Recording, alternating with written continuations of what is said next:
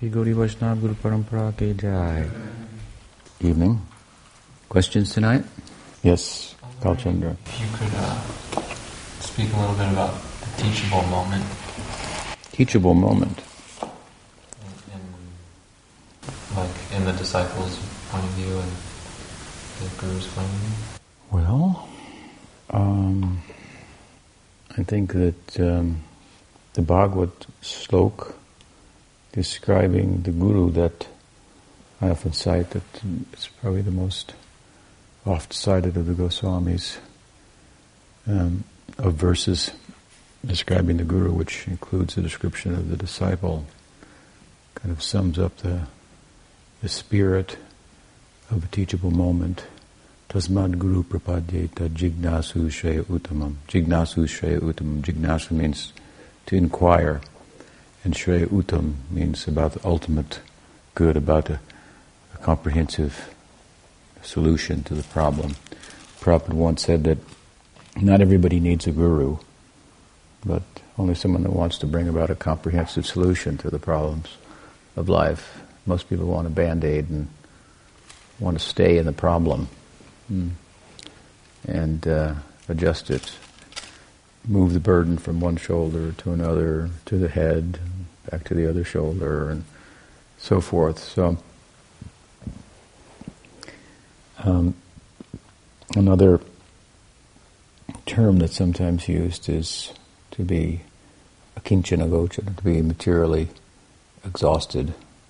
I believe Kuntideva uses those words, Tvam akinchana gochara. So, in the full kind of spirit of it, it's kind of a material exhaustion. You've exhausted the possibilities in your own mind, the possibilities of being material and being successful. It's kind of an oxymoron. The two just don't mix, being material and being successful. While it's often thought we should be materially successful, there's no success within the confines of material existence. This is a very sattvic sensibility. The sattvic disposition is one that can't tolerate the idea of pursuing something that doesn't endure, or living in a world that doesn't endure. Any ideas for attainment, for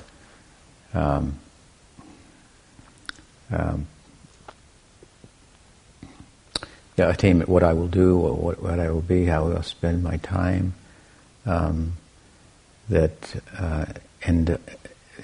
don't endure, lack, fail to be compelling. When I was young, before I found Prabhupada, I used to sit and think, what will I do? What will I be? What will I do? What will you be when you grow up? And everything I thought of, it all, was all temporary, and I couldn't be satisfied on that basis. So I used to go and ask people, how do you? I meditate. I thought I should.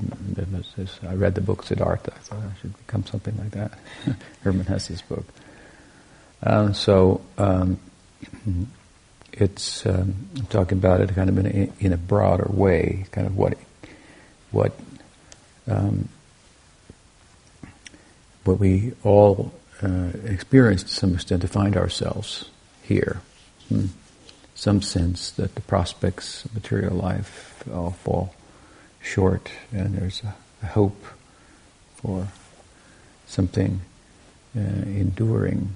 Of course, then we enter in, and then there we have more and less kind of teachable moments, I suppose. I think that in one sense, the art of preaching is to create teachable moments, to try to continue to keep the disciples in anticipation and expectation, and by way of providing knowledge. Prabhupada used to provide, for example, a lecture a day, and 300-400 page book a month, which is quite a bit of information and to gather and so forth. It was hard to keep up with, and so the sense that there was something to learn. We are students forever. There's no graduation, so to speak. I mean, from one perspective, we may have graduated and have students, but from the other side, we still find ourselves to be students, and we learn from our students also. And so even the guru kind of, could be said, stays in an eternally teachable moment, himself, herself. If they're properly understood in this school, as Pujapad Chita Maharaj like to say, we're all students forever. Such is the nature of the subject. So to keep that kind of perspective is to remain in a teachable moment, and there's always something to learn. There's always room to grow and flourish, and that is the prem. Prem is a being, and it's a becoming, an eternal becoming, very different from the Advaitin idea, the end of becoming and just being. So it's a super kind of becoming. Prem is full, and it's ever increasing. So those are obviously contradictory, but nonetheless, such is its nature.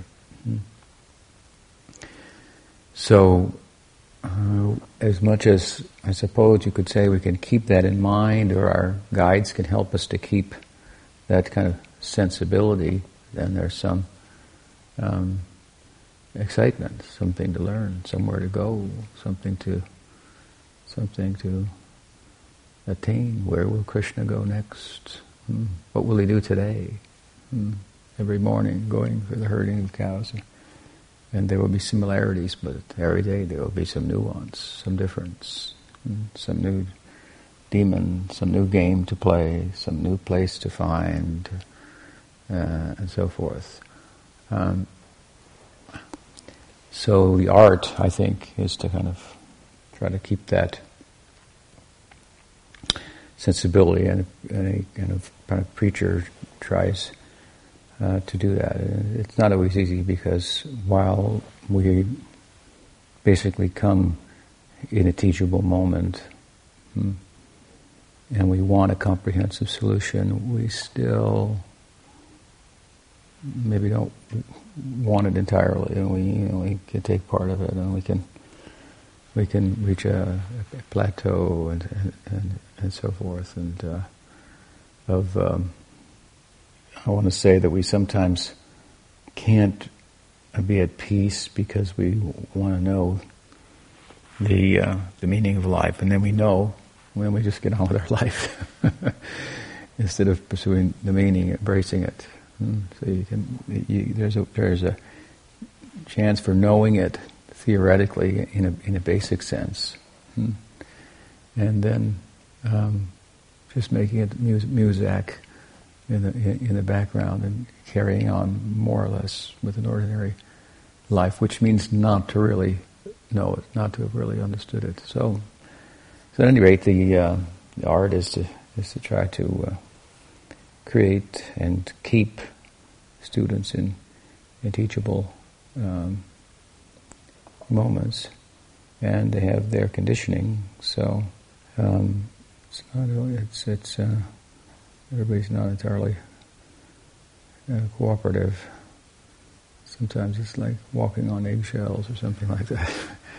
You want to tell somebody what's good for them, but unless they're in a receptive space, it doesn't go in and then settle there, so forth. So given that it's an art, sometimes you can't tell everybody everything, and you kind of dance around and look for those moments, try to create those moments, and then enter in, and that's kind of the dance of preaching. Just like if you're selling a book to somebody, you need, create a moment where their defenses drop, so to speak, for a few seconds, and there's some bonding on some level and some exchange and so forth. But not everybody's receptive, or they're receptive to a point, but when they ask for the donation, they hand you the book back, something like that.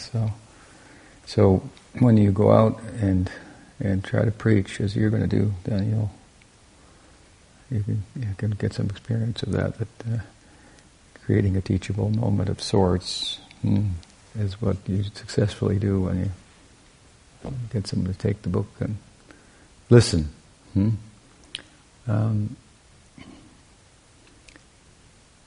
order to do that, you have to do sometimes what might be the opposite.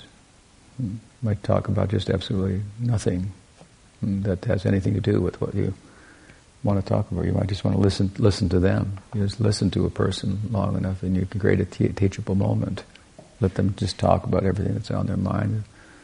They get it off their chest. They get it out, and you're interesting, And then then you try to find something in there that's interesting, and then talk about it from a Krishna conscious perspective in a broad way, depending on who you're talking to and what the circumstances are.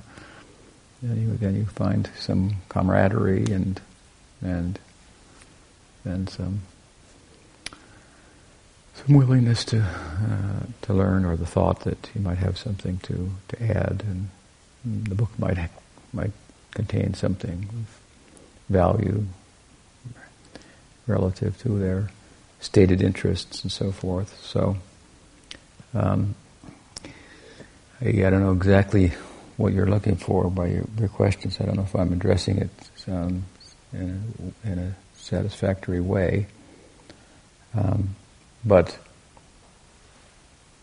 basically, like in school, for example, I don't know I get some idea what it's like now. You got to wear a bulletproof vest for the teacher, to the school, and kids just aren't always very interested, and they're on their tablets or iPads sexting one another or something, who knows what. And you're trying to teach them about,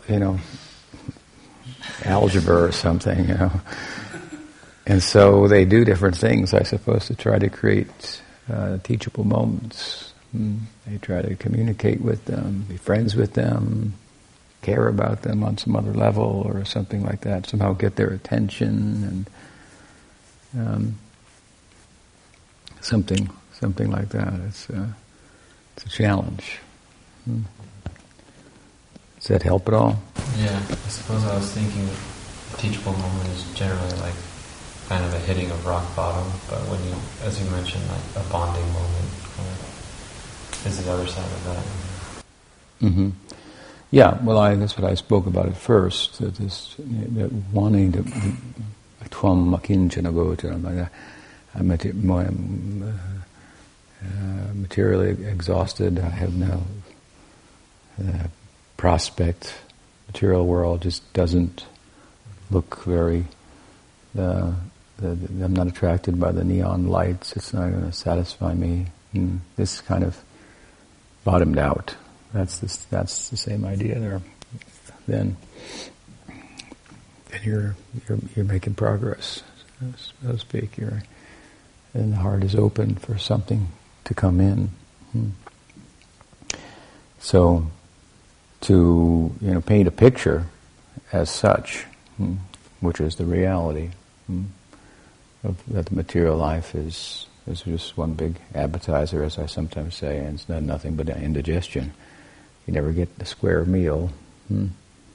That painting that type of picture artfully can create a teachable moment. That's with the terms of negative impetus. Now, there may be also, within the context of that, having created that positive impetus by which one can create a teachable moment. By speaking about subjects of attainment, positive attainment, artha pravritti. There's anartha nivritti and there's artha pravritti.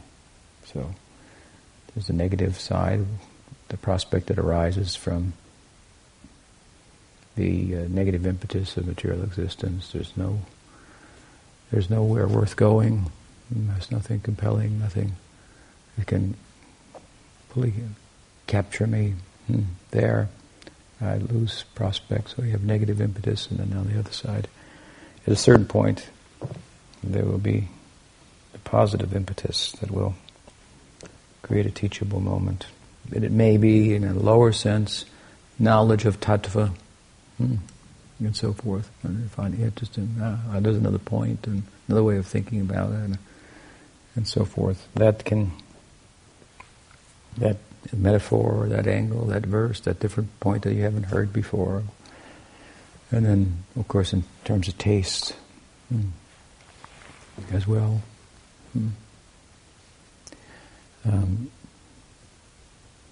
Which is always specific. Ruchi is specific. So, when one expresses that in a particular way, it can create a teachable moment, an openness to hear more. We heard, and Rinirani was just reading to me some of the statements of a fellow who's commonly known as Dadu, who used to hang out with when he joined the Krishna Balaram temple. And he's a Bengali. He passed away now. I never met him. He joined there after me. And he was older than me, and he had come to Vrindavan looking for Sakya-rasa. And he was, I guess he had written something, and it was published on this Facebook forum, Preo Bhakti Rasa, about Sakya-rasa, that some of people in our group started some time ago. And he said, I went to Radhakund. I lived there for 2-3 years. And Anantadas Babaji is the Mahant at Radhakund in the line of Raghunath Das Goswami. He said, I told him that I have my aspiration is to follow Ujjwal Saka and deliver messages to Radharani and all day long, and sport in the forest with Krishna and the cows and so forth. And I want a place in Gaur Leela also. And he tried to convince me that it's not possible. This is the folly. It's only Madhurasa, but he could not convince me.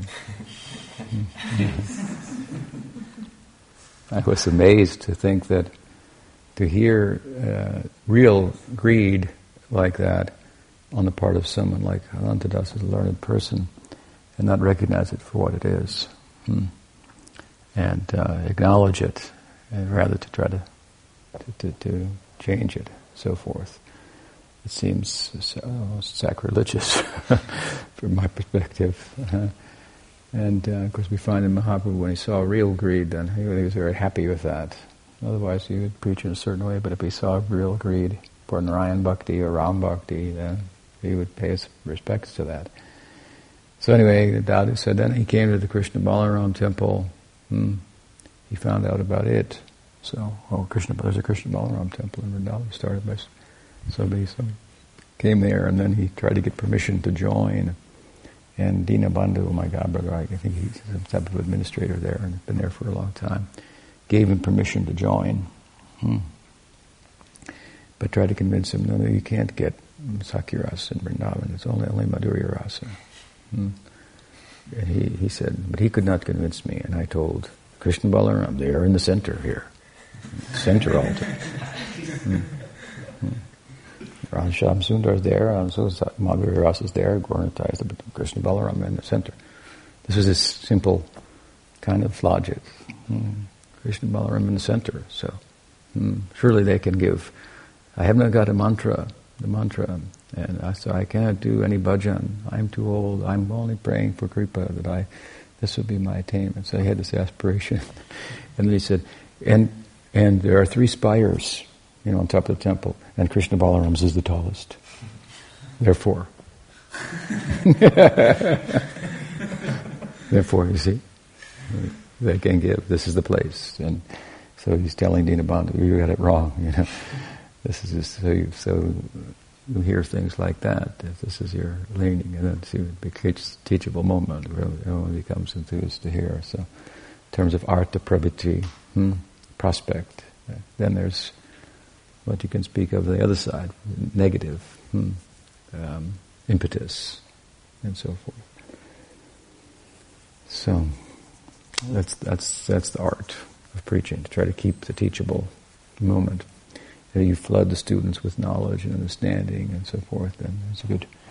They don't at least have the opportunity to reach to the point where they think they know more. They've known everything. They've got it all, and then it's a process.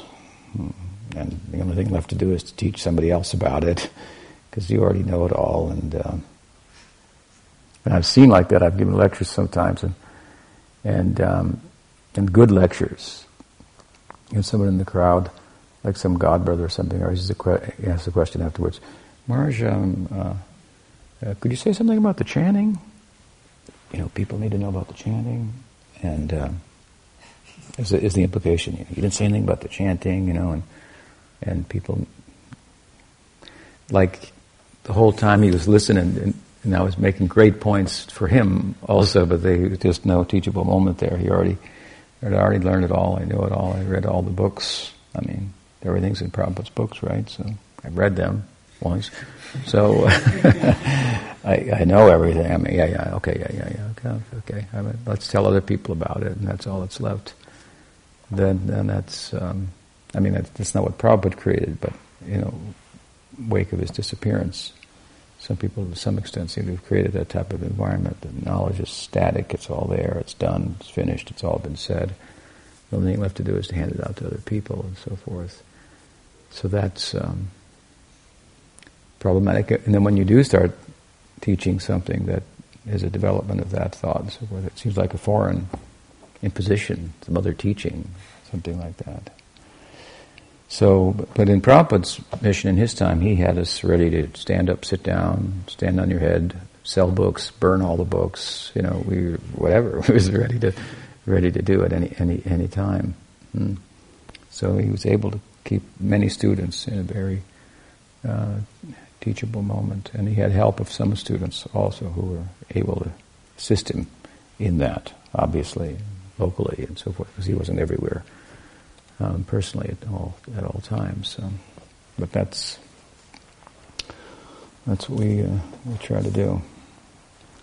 That help? Yeah. What else? Yes. A follow-up question on the Prabhu who was at the Krishna Balaram temple and had greed. Yeah. I'm wondering, how can you distinguish, because I think the Acharyas say there's different types of greed. Greed that like comes and goes. Then there's substantial greed, which it seems that this Prabhu had. So how can you distinguish between the two? Well, one way to distinguish is that the greed or taste, it's basically the same idea. Different words for the same thing, because ruchi means taste, and the stage of ruchi bhakti implies taste, and the taste is specific.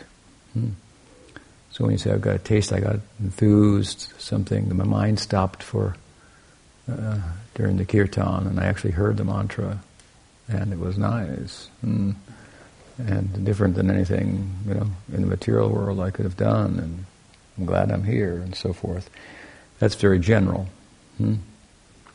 And it's a little Atmananda, and a little Bhakti Ananda, or an Abbas. It can be sometimes of real bhava. So in ruchi, then the taste is specific, and it forms the basis of one's life of bhajan, and it is characterized marginally by what? Nadanam najanam nasundarim kabitam ba. So that means I don't have a taste for the world, for wealth, for fame, for relationship, for money, for learning. One time, one of my godbrothers two of my godbrothers were out, and they were, I think they were selling books to university scholars, Prabhupada's books, like a set of Prabhupada's Bhagavatams. And so one went out on the campus during the day for some other kind of book distribution or something, and the other one was in the library. And so they came back and they met each other in the evening, and one asked him how to go, and he said, "Oh, a lot of Maya out there today." And so the one said, "No, a lot of who was on campus, a lot of women, huh?"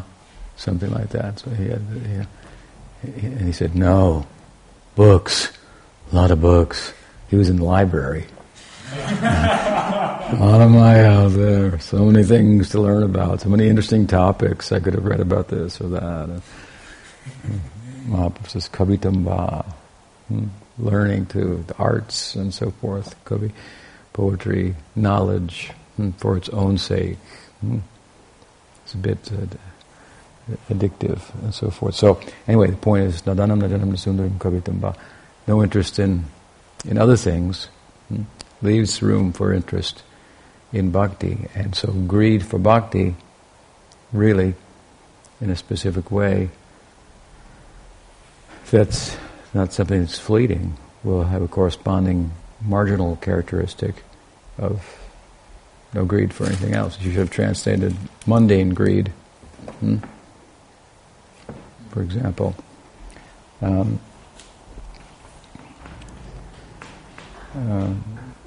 And really, we're talking about ruchi bhakti, but before that, of course, we should know theoretically what sampradaya we're connected with, and what the, as I call them, windows of opportunities there are that sampradaya offers, and so forth, and what are coming in our line.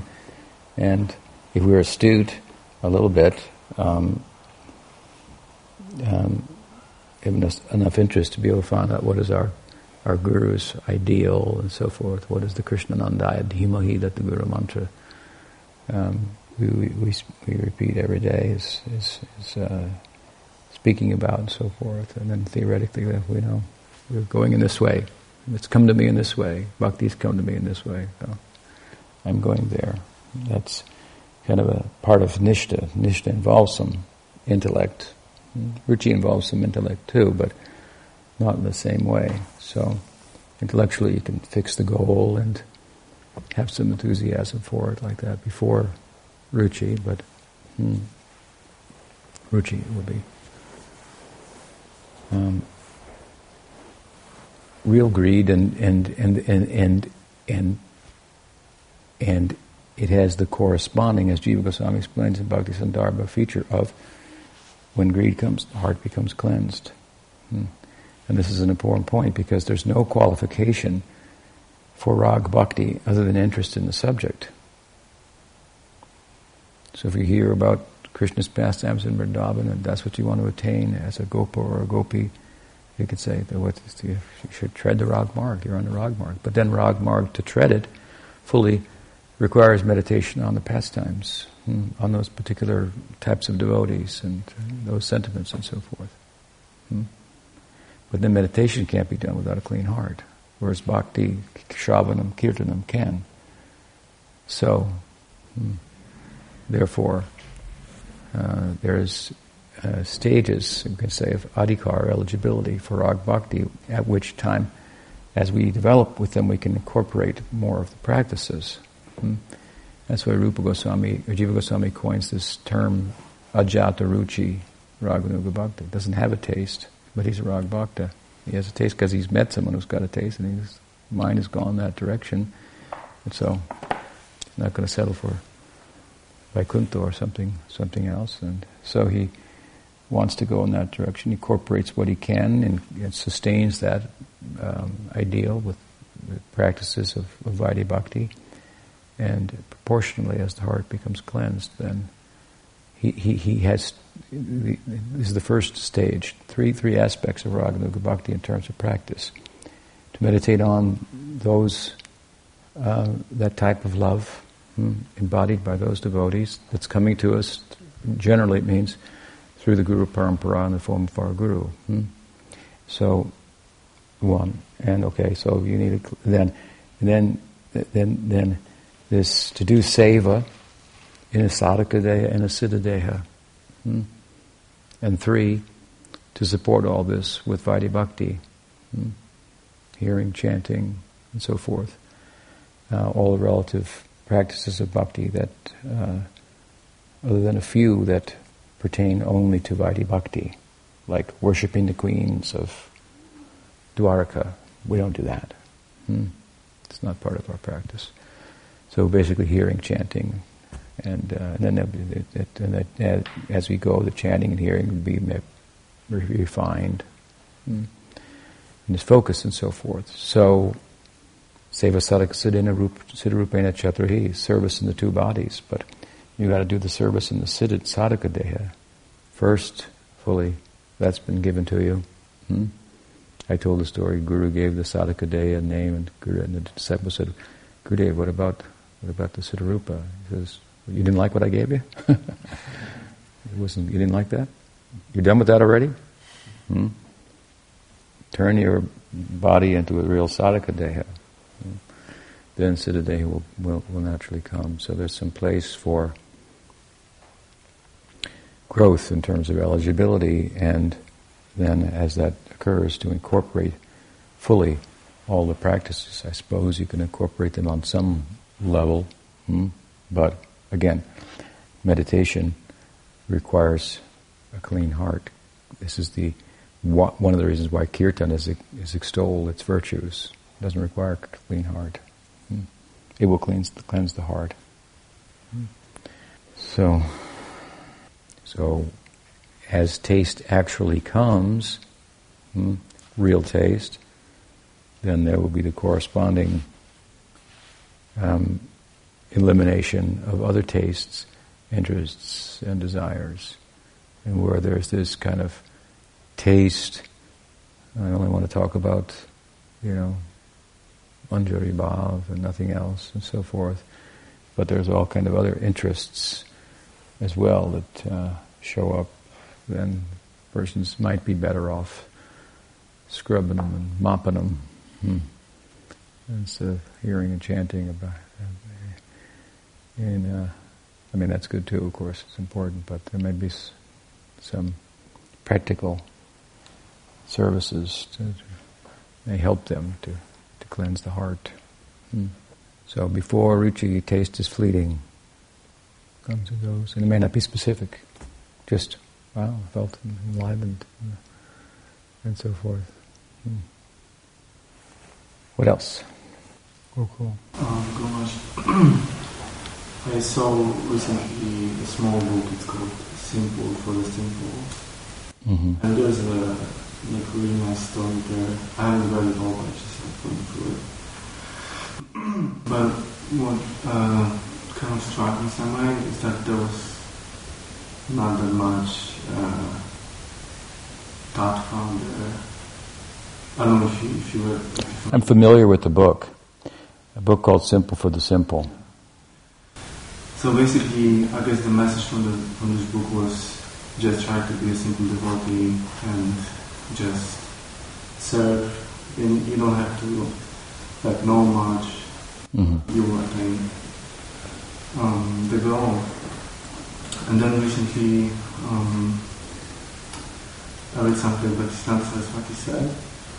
He said that if one is lazy in understanding Siddhanta, he will not give up his anarthas. Yeah, I can say something about the book Simple for the Simple. First of all, I either saw the book or scanned it, read it quickly, I think was told about it, discussed it. I think I discussed it once at some length with Vrinaranya and maybe Gurnishta. With Vrinaranya. And the book is a book published by some ISKCON devotees about a devotee in Europe, a lady who was a nice devotee who died, and then there was, I guess she had cancer, so she was going to die at certain periods, and so they all stood around her and put tulsi leaves on her eyes and made sure they were chanting and these kind of things, and it didn't happen, and it was going on for a while like that. And so, in the context of all of this, at moments near her death or something, she started to talk about Krishna and wanting to serve like Mother Yashoda or something like that, and help Mother Yashoda, and as a little girl or something like that. And so the purport of the book was that she was completely not political. She didn't have much knowledge. She was just a simple, here's the important point, devotee of ISKCON. And she completely attained prema. Therefore, the teaching is the political teaching of the book.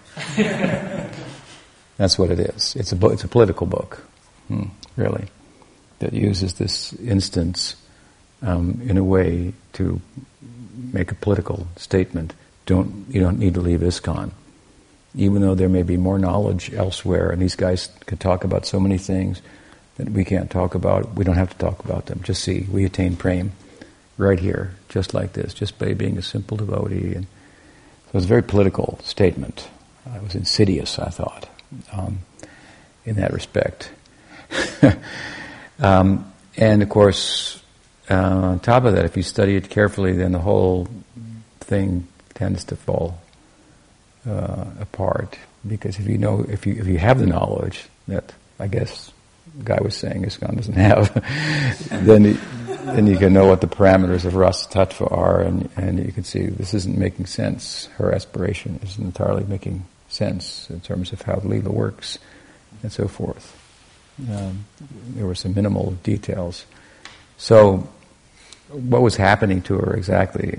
Who can say? I'm sure she was a nice devotee and simple and so forth. And I think she probably attained more than whoever put the political spin on the book and wanted to turn it into a political type of sectarian message of religious fanaticism and so forth. But again, with the knowledge of tattva, ras tattva, and so forth, that are given by our acharyas, that are given to us when we're initiated into a sampradaya, so these things are not barred from reading. Of course, the Guru may say, first read this, and so forth, but the wealth of the teaching is there for all of us. So, if you have that, then that could have, a different perspective on that, what was happening, could have been put in place, and she could have been helped better to hone any enthusiasm that she might have had. So, but then the overall question, I think that Bhaktisiddhanta Saraswati Thakur and Bhaktivinoda Thakur, they did very much emphasize this importance of tattva and sambandha gyan and so forth, because their experience was there were many people in Bengal chanting, calling themselves Gaur Bhaktas and so forth, and they weren't getting Gaur Prem. And so that's where you get this emphasis on siksha. It's a siksha line, and so when people say that they don't know what they're talking about, really, they do it to minimize diksha, and that's hardly the idea. Of course, if the diksha is lacking, as it was in the case of many in Bengal at the time, then it could be compensated for by considerable siksha in association with a competent siksha guru. Someone asked, I think it was Nick the other day, made a statement, and I didn't reply to it directly, but it's worth replying to at the moment. And his statement was that Bhaktivinoda Thakur, his relationship with Bipin Bihari Goswami, there are some questions about the qualifications of Bipin Bihari Goswami, whom he took diksha from. You won't find those questions anywhere in the words of Bhaktivinoda. He speaks very highly of Bipin Bihari Goswami, but there are some things about him that have been said by others, and Bhaktisiddhanta Saraswati Thakur had a particular perspective on Bipin Bihari Goswami. Vipin Bihari Goswami rejected the discovery of Bhakti Vinod, of the birthplace of Chaitanya Mahaprabhu. So, some problems there. But the position of Bhaktisiddhanta Saraswati Thakur was that what we see in Vipin Bihari Goswami, this was his position, we don't see, what we see in Bhakti Vinod, we don't see in Vipin Bihari Goswami. But we see it in Jagannath Das Babaji. And Jagannath Das Babaji, Bhaktisiddhanta Saraswati Thakur considered that his perspective was that he was the Siksha Guru of Bhakti Vinod Thakur, and he verified the birthplace of Chaitanya Mahaprabhu. When he was brought there by Bhakti Vinod, in a basket they brought him. He was over 100, he couldn't walk, he was in a basket, and he kind of danced in the basket and celebrated. This is the birthplace of Chaitanya Mahaprabhu. So, and he was a recognized Siddha and so forth. So he was, in that argument, then the Diksha Guru, lacking in knowledge in some ways and whatnot, was compensated for by the Siksha Guru.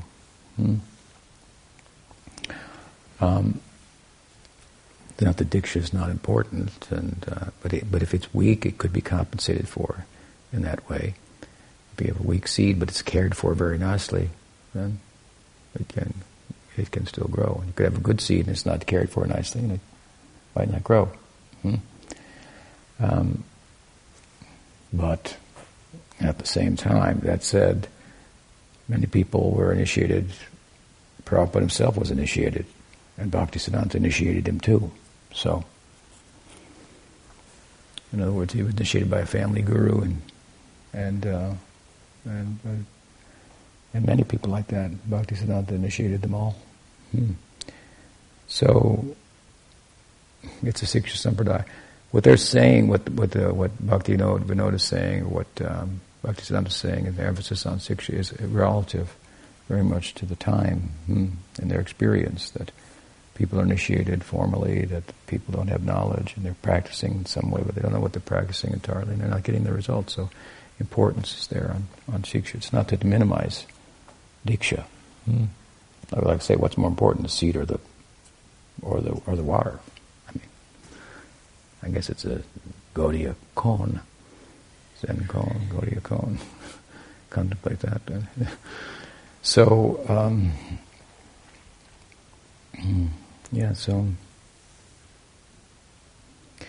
So that said, it's theoretically it is possible. Not everyone has to be Shastravit to attain, but Bhaktisiddhanta's statement, I think, is very practical. One should not be lazy in that regard. So, there are teachings. You hear it in the class. I should learn that topic. I should learn that. I should capture that topic. Learn that. Even you'll learn it, you may forget it later, but then it'll be easier to learn it the second time when it comes up, and you have to use it for preaching and so forth. And so, and we have an intelligence, so we should use our intelligence. Our intelligence should be consumed, as much as we have of it, with learning and teaching. That's what Krishna says in the Gita, that one worships me with his intelligence by studying the sacred conversation. So this is the proper use of intelligence. Now, some people have a larger problem than others. Some people have bigger intelligence than others, so they have a bigger problem. But we shouldn't be lazy. We should use it. We should apply it. Is the point. You have to apply your mind, you have to apply your senses, and you have to apply your intellect. And the books are there. We've got lots of them, tapes and so forth, and lectures and things to learn and so forth. And so that we should avail ourselves to that. But that doesn't mean everyone will become a great preacher and have the memory to remember even everything. But enough tattva to be on course, and enough sense to know somebody else knows the teaching better than me, so I can learn something from them when I need to.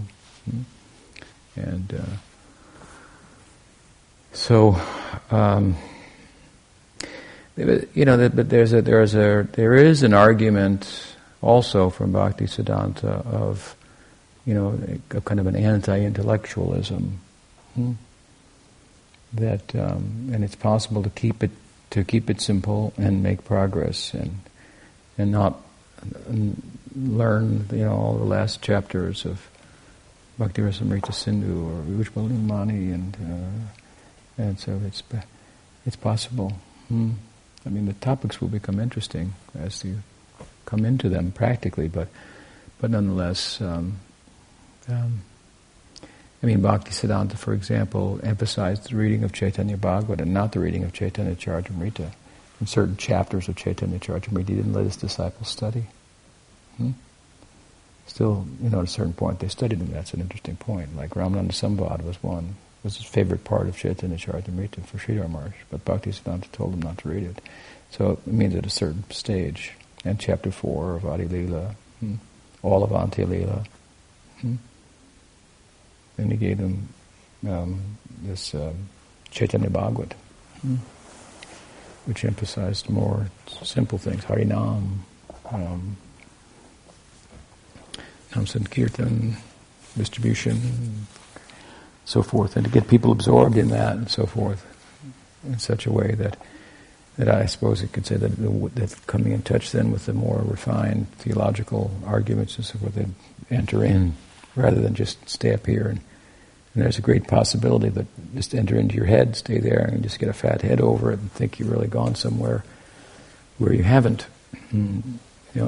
Gathering that kind of information and understanding the theory is only useful as it fosters practice. That's why I often say use the head to soften the heart. Otherwise, you're just going to get a fat head. It's going to be a heavy head. It's going to be a headache. Not going to help you. So sometimes you can find that emphasis on anti-intellectualism. You don't need to read this book or that, and so there's a place for that too. But all these things, then there's the other side, and then people just read everything and okay, I got that. Okay, I got that. Okay. And then so I read that book. I read Ujjvala Mani twice already. I think I know the book. Okay, well, you might want to read it about 200 times. To contrast that, you have a statement like Balabatirtha Maharaj, successor of Madhav Maharaj, who came out with a book of his talks on Prahlad Charit, chapters of Bhagavatam about Prahlad Maharaj. And he said, there in his book, he said, one who says that they have already read and understood the Prahlad Charit, and therefore they're not interested in this book, is the person who needs to read this book the most. Because what Prahlad actually exemplifies, the standard of his devotion, one has to pass through that. No selfishness, no material selfishness whatsoever. One has to pass through that to enter into Gopi Bhav, Braj Bhav, Vaikuntha, or anywhere. And that's very practical. So there can be that kind of emphasis also. Look at these so-called lower teachings and really understand them, imbibe them, put them in your heart. And then you're in a place to understand things even without the book, theoretically. Higher book. It can come. That's a fact.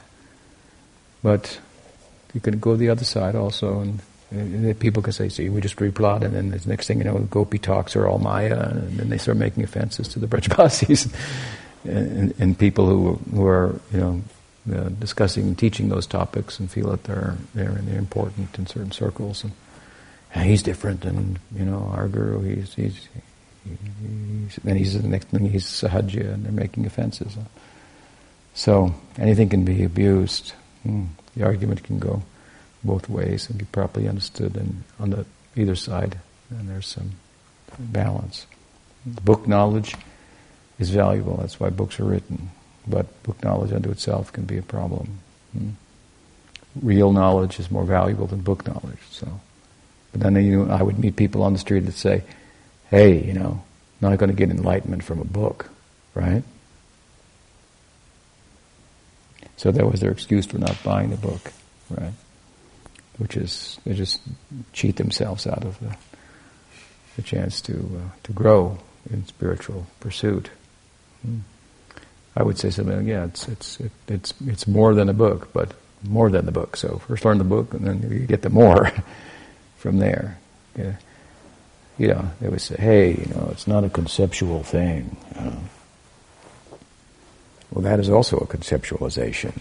So, you have to use your mind. You have to have some conceptualization, right? It's not a conceptualization in and of itself, but a certain conceptualization will foster a type of transrational practice, like chanting is not rational, it's not irrational, it's a transrational exercise of the heart.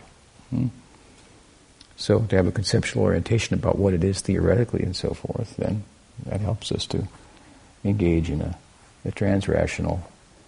We know the conception itself is not the thing, but the conception then can, with what conceptual orientation we have, will foster a certain type of activity. So if my conceptual orientation is, hey, it's not a conception,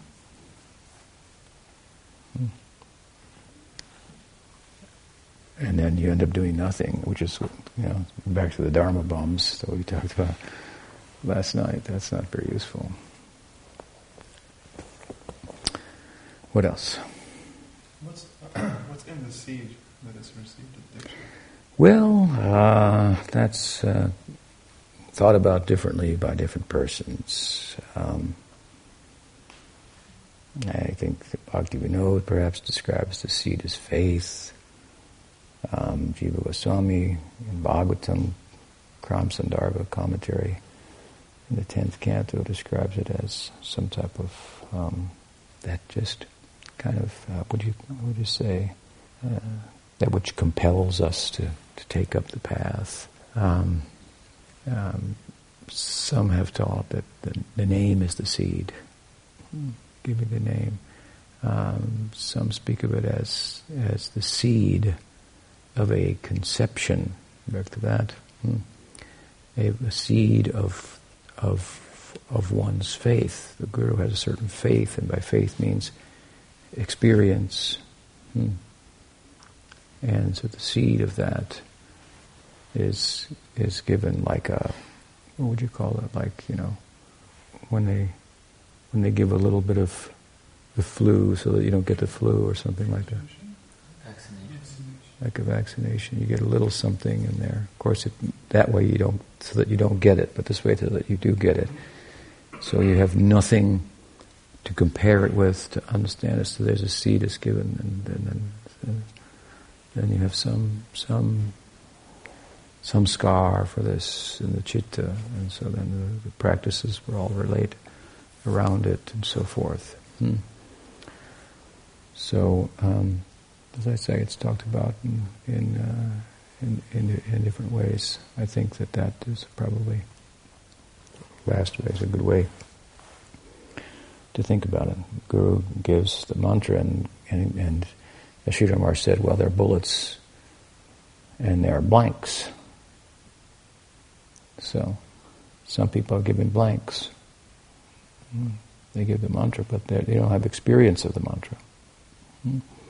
So you have experience of the mantra, and you give the mantra, then you're giving your experience with the mantra in a seed-like form.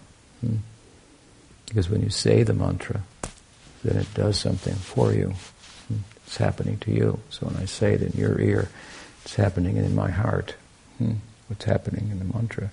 Then that's what's going in your ear and into your heart in a seed-like form. If your heart was completely pure, and the mantra was fully activated or realized, then we'd expect an immediate result. And sometimes there are stories like that amongst associates of Mahaprabhu. We got initiated and immediately, and so forth. But circumstances are not always ideal, both on the side of the guru or the disciple. Something is better than nothing. Is one way of looking at it. And one who knows one can help. So Sridhar Maharaj described his own life as a guru, and now I felt something is better than nothing. I know I could help.